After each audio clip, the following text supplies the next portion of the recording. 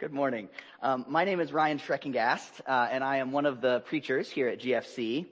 And this morning, I just want to tell you how encouraged I have been in the past weeks at how the Lord is moving in the world. He is at work, and it's been such a joy to get just a glimpse of that. And even this morning, as we officially launched these additional deacons, the deacons are a work of the Lord in this place. It is amazing to see that in the face of a pandemic, He's raising up leaders willing to serve faithfully. And we're also at week 3 now of Missions Month, and God has been so encouraging to my heart as I've had the joy of talking to several of our own missionaries, as well as visiting missionaries, and even many of you just in the congregation here this morning. It's been amazing to hear stories of how faithfully you are serving the Lord in some amazing ways. And just to share with you a few of the stories that have been shared with me over these 3 weeks. I've heard about men who have been passing out Bibles in the courts of Islamic mosques, of women who have been reading the Bible every day for decades to their as yet unbelieving husbands, and of women reaching out to teach their illiterate neighbors how to read so that they can read with their own eyes the words of God. I've heard about mothers and fathers joyfully baptizing their children, knowing that this will mean a life of isolation and yet true joy. And I've heard about families who have been raising their children apart from any support system of family or friends so that they can draw the lost into God's family. And we're going to have the joy this afternoon of hearing even more stories from the ranks who will share similar things about their ministry from Uganda. And all of these things have something in common, whether they're around the world or whether they're here in State College. These are how God is at work. He's at work in the hearts of His people, and these are the direct consequences of the things that we're going to read about this morning. We're going to read today from John 13, which is the story of Jesus at the Passover washing His disciples' feet. So if you are finding that in the Bibles, go ahead and turn there with me. We're going to read John 13. And those of you who have been around the Christian faith for very long, I'm sure that this is a familiar story to you. It may be almost so familiar that we skip over it, or at least just skim over it, as we are eager to get to the story of the crucifixion and the resurrection of Jesus. But I hope that today, as we read this story, you'll see this as the shocking and life-changing story that it really is. As if perhaps you were reading this for the first time. And maybe it is the first time for some of you. And I encourage you to just be completely moved and transformed by how Christ is at work. Because this story should radically change how we live our lives every single day on this earth. And it should change where we put our hope for the future. So as we read today, I want you to see 2 main themes that are going to be repeated throughout the text. The first theme is that Jesus Christ is the loving servant of the Father. That's the first theme. And the second theme is that this loving service takes place despite the fact that mankind's sin consistently betrays both Him and the Father. And so I've broken these 2 repeated themes out for us this morning into 5 separate sections. You'll see those on your outline. The first, that God has given all things into the care of Jesus. So Jesus serves both the clean and the unclean. And in doing so, shows the humility of the loving master, even when faced with betrayal. And why does He do this? To the everlasting glory of God and His servants. So let's start by reading together John 13, verses 1 through 5.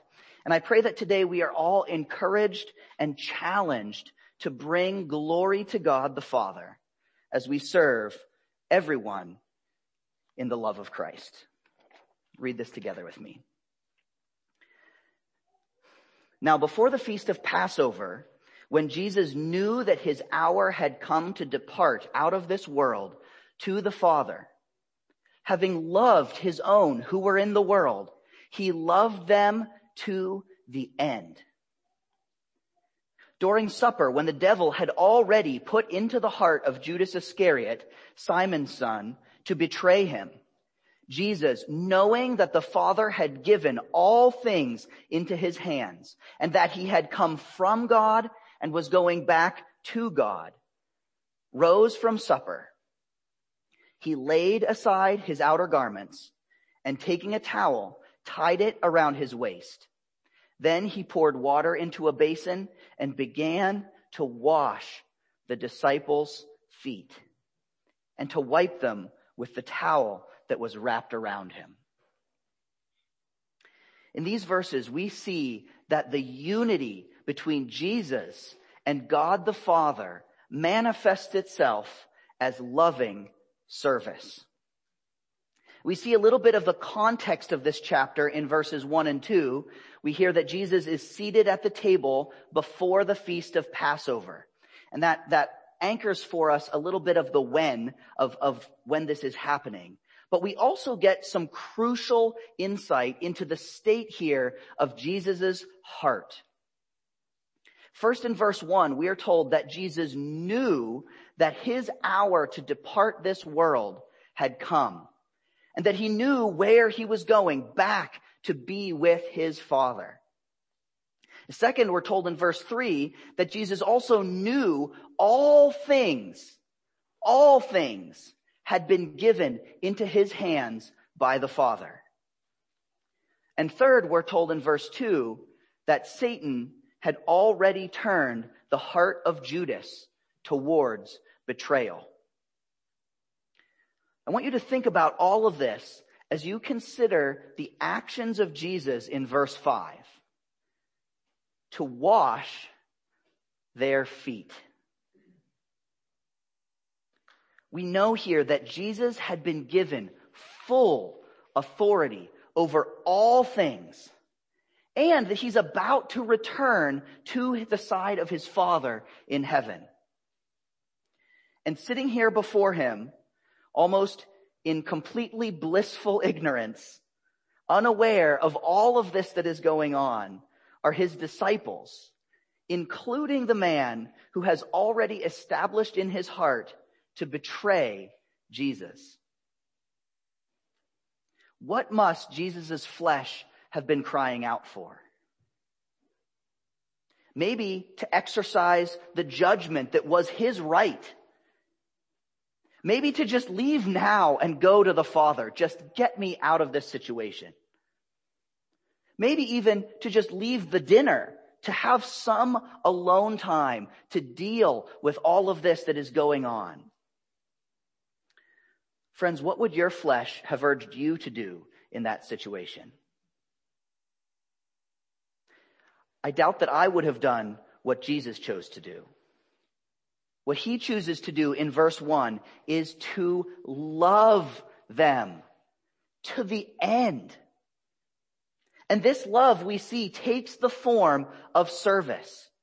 He serves them because he loves them all. All of them. He even loves Judas, who will be the instrument of his coming suffering. Jesus loves them all. The knowledge of his position and his authority and his relationship with the Father does not drive him to serve himself, but rather it enables him to humbly serve even his betrayer because of the love of the Father. Just take a second to think about how amazing that is. Think about the kind of sacrificial love that we are seeing here. Take a minute and just silently consider that.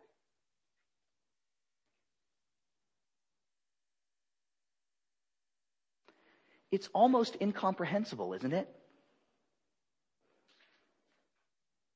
And the only reason that I say it's almost incomprehensible is because Jesus himself promises understanding to his disciples when they also don't get it.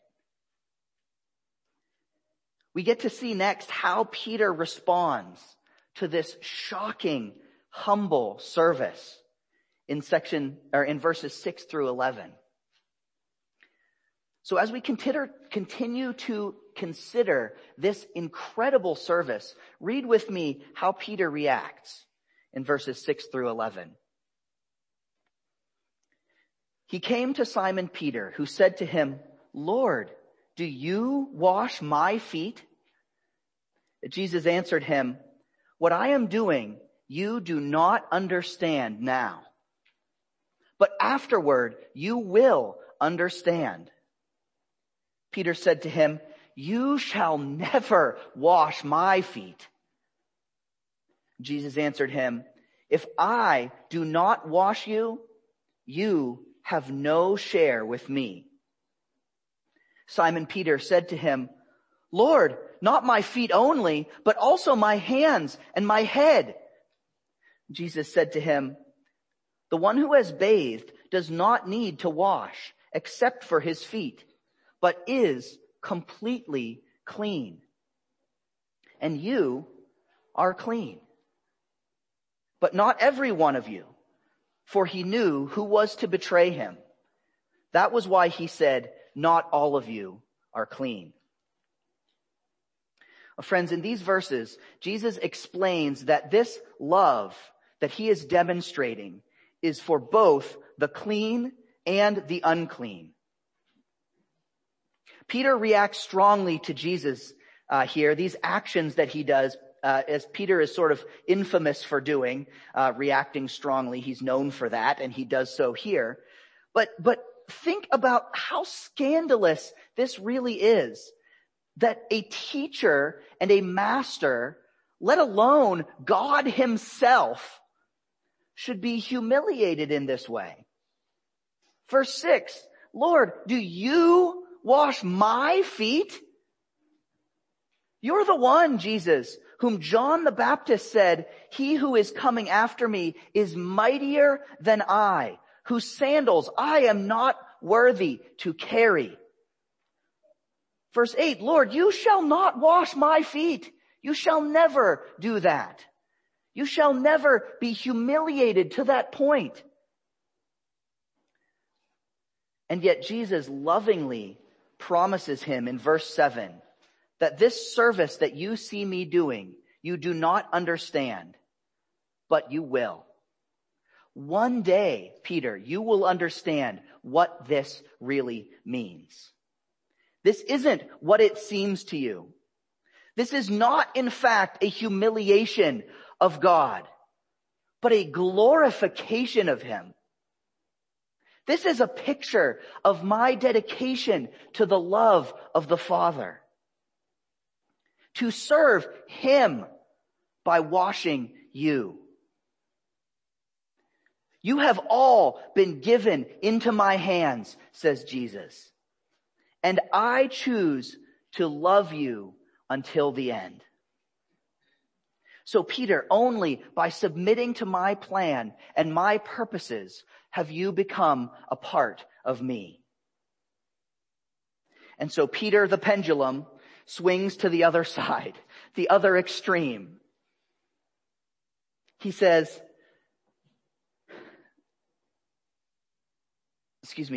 that this is not enough that you merely wash my feet, Jesus. In fact, you must wash my hands and my head. Do you know people like this who when faced with the correction of the Lord, swing so far to the other way, and that they still take it maybe to the next level? I think that Jesus loves to work with people like this. And so Jesus says that this is the one who has bathed. Look at verse 10 where Jesus responds to Peter. He says, "The one who has bathed does not need to wash except for his feet, but is completely clean. And you are clean, but not every one of you." This seems strange that Jesus would respond this way. But he is making it clear that this service that Jesus is performing right there for his disciples is not actually about salvation. What Jesus is doing here that night is not about salvation. It's not even a symbolic baptism of repentance and purification. That has already happened for the disciples. Peter, you have already been cleansed through your repentance. And so this humble service that Jesus performs of love is not about making you any more clean than you already are. This is in fact about Jesus receiving all things into his hands and thereby returning to the Father, having loved his own until the end. And that's why Jesus here serves even Judas. He loves even Judas. Even knowing his unclean state, that his heart had already turned to betrayal, Jesus humbly serves him. Because it is not about his salvation.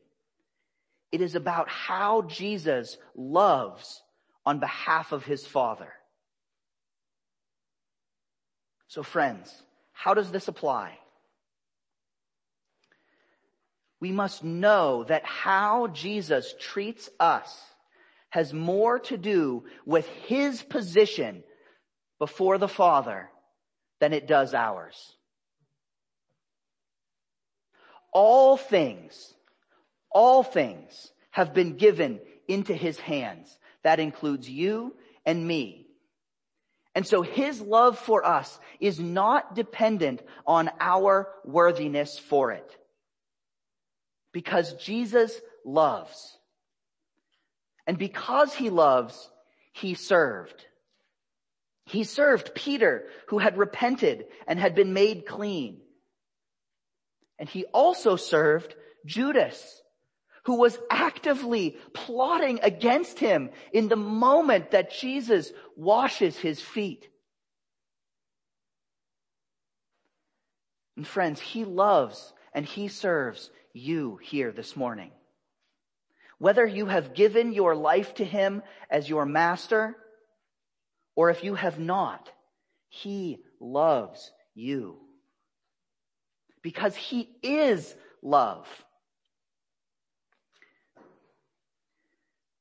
Because he is love. And as unbelievable as this love may seem to us, it's possible that we could theoretically accept that a God who is himself love might be able to love in this way. This incarnation of love could possibly serve his enemies, confident in his own identity. But friends, that's not where Jesus leaves things.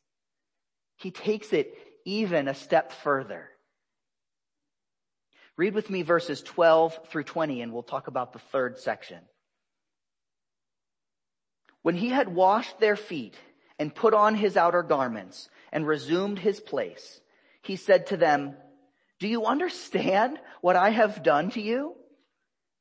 You call me teacher and Lord, and you are right, for so I am. If I then, your Lord and teacher, have washed your feet, you also ought to wash one another's feet. For I have given you an example that you also should do just as I have done to you. Truly, truly, I say to you, a servant is not greater than his master, nor is a messenger greater than the one who sent him. If you know these things, blessed are you if you do them. I am not speaking of all of you. I know whom I have chosen, but the scripture will be fulfilled. He who ate my bread has lifted his heel against me. I am telling you this now before it takes place, that when it does take place, you may believe that I am he. Truly, truly, I say to you, whoever receives the one I send receives me, and whoever receives me receives the one who sent me. In these verses, Jesus reaffirms his authority and his lordship, but he draws the same application of service for his disciples that he applies to himself. Humble, sacrificial service to those who the master loves. Imagine with me here this morning the confusion of Peter and the disciples in the face of this humiliating act that Jesus performs. Just wait a minute, Jesus. We thought that you were our teacher and our Lord, but you're behaving a lot like a servant. Does that mean that you're not as esteemed as we thought that you were? If you humiliate yourself, maybe we had it wrong. And so Jesus answers for them their unspoken question in verse 13. He says, yes, you are right to call me Master and Lord, because I am. And that means that you are my servants. You are my messengers. And this act that I have done this morning should change the way that you view everything. To paraphrase verses 14 and 15, Jesus says, if I am your Lord and teacher, and I serve you like this, then how can you do any less than what I have done for you? If you are truly my disciples, then you don't get to judge someone unworthy of your love and your service, because I have not judged you unworthy of mine.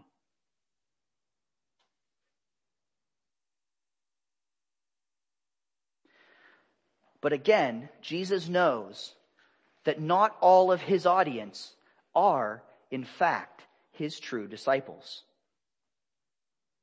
So in verse 18, he reiterates again that he is not talking here about everyone who claims to be his follower. He says, I know whom I have chosen.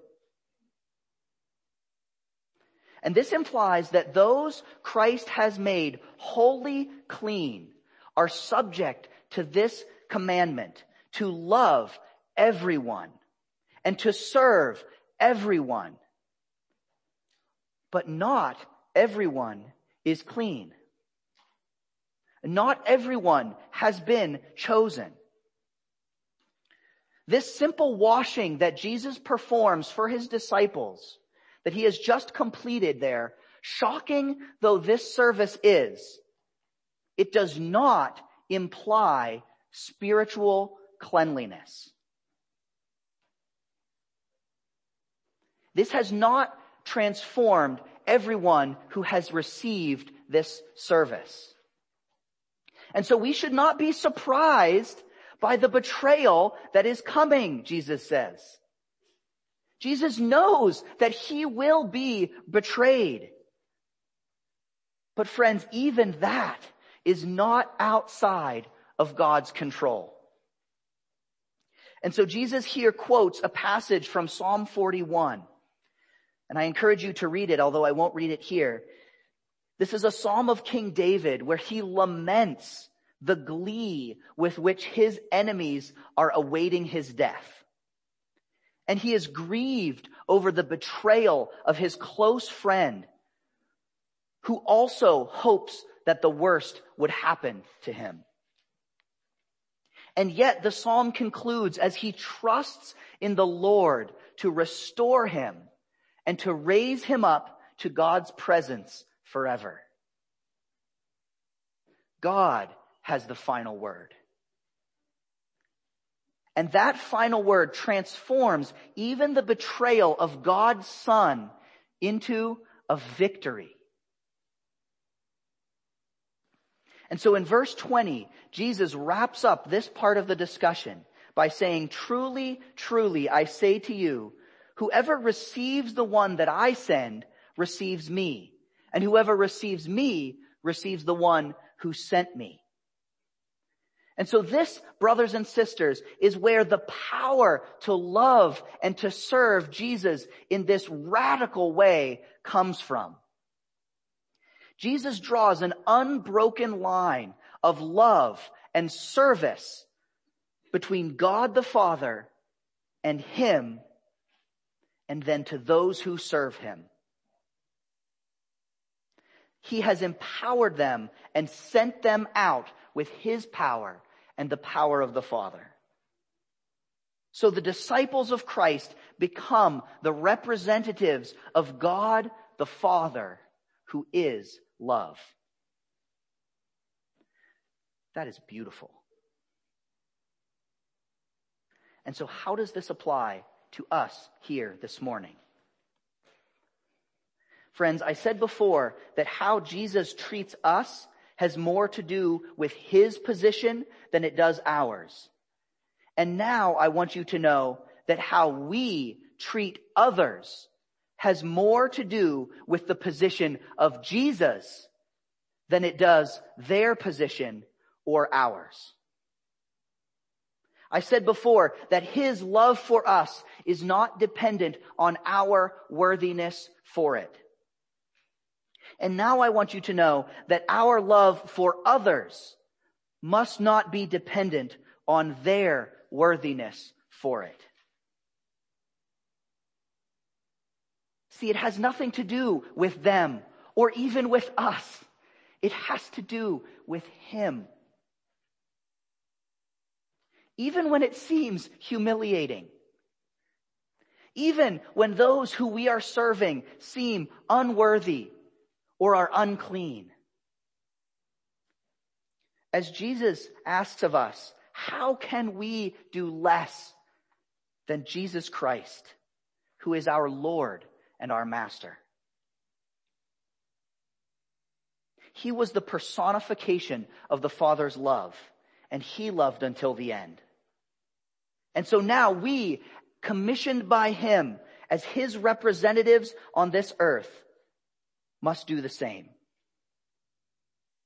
And we are promised that whoever receives our love on his behalf receives the love of Jesus, which is the love of the Father. That is our mission here this morning.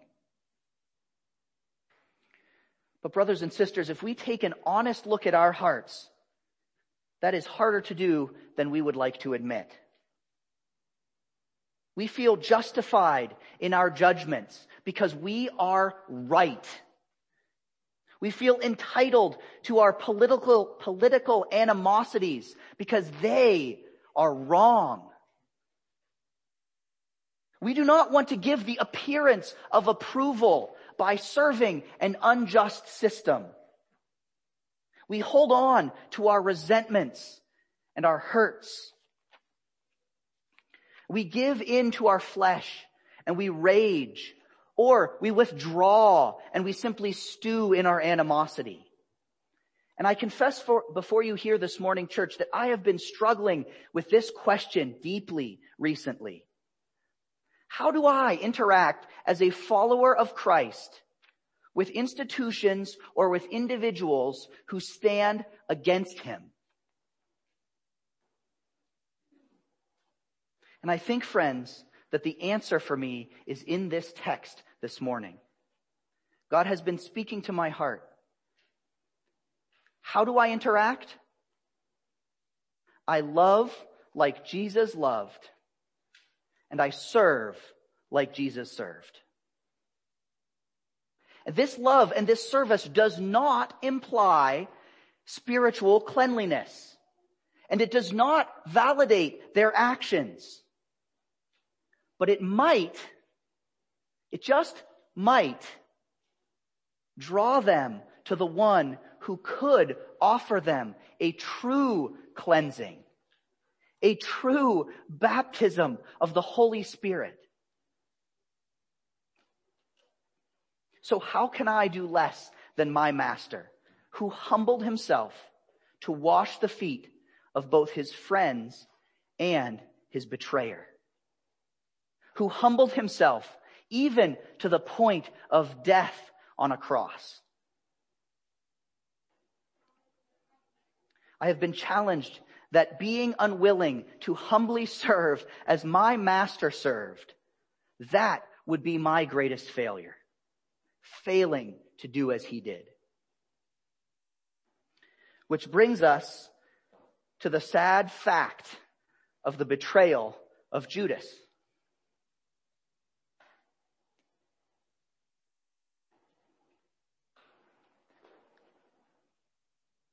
As we read this portion of text, I want to very quickly highlight two main things this morning. First, that Jesus feels the sorrow of his betrayal. And second, that he is still sovereign. Read with me verses 21 through 30. After saying these things, Jesus was troubled in his spirit and testified, "Truly, truly, I say to you, one of you will betray me." The disciples looked at one another, uncertain of whom he spoke. One of his disciples, whom Jesus loved, was reclining at table at Jesus' side. So Simon Peter motioned to him to ask Jesus of whom he was speaking. So that disciple, leaning back against Jesus, said to him, "Lord, who is it?" Jesus answered, "It is he to whom I will give this morsel of bread when I have dipped it." So when he dipped the morsel, he gave it to Judas, the son of Simon Iscariot. Then after he had taken the morsel, Satan entered into him. Jesus said to him, "What you are going to do, do quickly." Now no one at the table knew why he said this to him. Some thought that because Judas had the money bag, Jesus was telling him, "Buy what we need for the feast," or that he should give something to the poor. So after receiving the morsel of bread, he immediately went out, and it was night. Friends, the first thing that I want to point out in this section from verse 21 is that Jesus was troubled in his spirit. Friends, here, Jesus is emotional. He has full knowledge of this betrayal long before this moment. But it still hurts. It still hurt him deeply. Which is another reason that I think he quotes from David earlier in this text.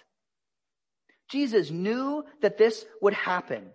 And he's even actively encouraging it to happen. But he was no less wounded because of it. And second thing that I want to point out to you is from verses 26 and 27, where Jesus identifies his betrayer before Satan had even entered into Judas. And afterward, he addresses Satan directly, saying, "What you are going to do quickly." Friends, what I'm trying to pull out here is that even though this happens and it hurts Jesus, even Satan was not beyond the authority for Jesus to command. And although literally no one else at the table has any idea of what's going on, Jesus is in control. So how does this apply to us, friends? First of all, know that though our calling is to serve and to love, when we fail, Jesus is still in control.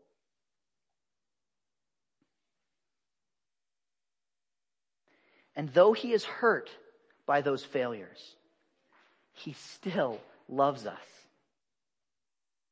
And likewise, as his ambassadors, when we are hurt by the betrayals of this world, it is okay for us to feel that.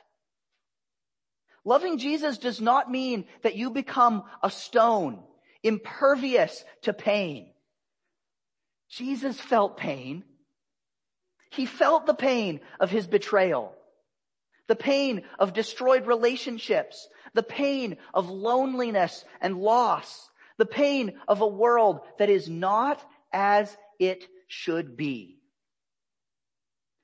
Last week, Peter shared an excellent message for us about how to voice your objections to these things in a godly way. So know that as Christians, we do not become numb to the betrayals of the world. But your second application is to not be consumed by those betrayals of the world.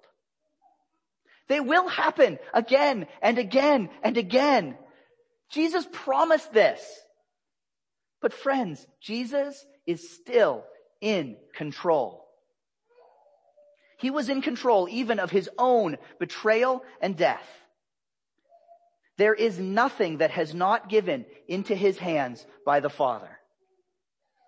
So when we sit at his table and we look around and we try to guess what it is that he is saying, is Jesus sending Judas to buy food, to maybe give something to the poor? What is really going on here, people? We can know that he is in control. And we can know that according to Romans 8:28, for those who love God, all things work together for good, for those who are called according to his purpose. So what is the purpose? What is all of that? All of these things that are happening in that moment and here in 2020, what is Jesus working toward? To what end is Jesus orchestrating all of this love and betrayal and service? What is it accomplishing? It is accomplishing, friends, the everlasting glory of God and of his servants. Read with me the end here, the end of chapter 13, verses 31 through 38. When he had gone out, Jesus said, "Now is the Son of Man glorified, and God is glorified in him. If God is glorified in him, God will also glorify him in himself, and glorify him at once. Little children, yet a while I am with you. You will seek me, and just as I said to the Jews, so now I say to you, where I am going, you cannot come.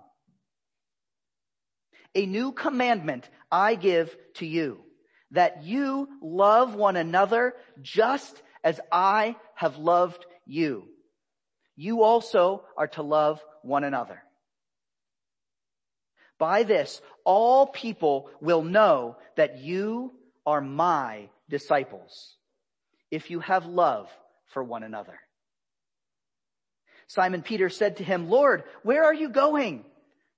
And Jesus answered him, "Where I am going, you cannot follow me now, but you will follow afterward." And Peter said to him, "Lord, why can I not follow you? Why can I not follow you now? I will lay down my life for you." And Jesus answered, "Will you lay down your life for me? Truly, truly, I say to you, the rooster will not crow till you have denied me 3 times. Friends, in this last section, we see that the purpose of Jesus, the Son of Man, is to glorify God. There's so much glory in verses 31 and 32 that it's just passed around and multiplied over and over again. Because of Jesus' faithfulness, God glorifies him. And if Jesus, who is God's faithful servant, is glorified, then God is further glorified. Which means that God's plans are being accomplished, which is even more glorious. Look how intertwined and inseparable is the glory of Christ and the glory of God the Father. But remember that there's that link that chain unbroken, that Jesus promises he will link himself to those who carry his message.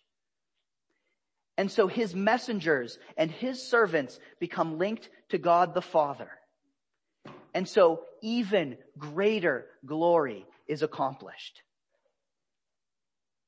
And so he gives this new command in verse 34, that you love one another just as I have loved you. You also are to love one another.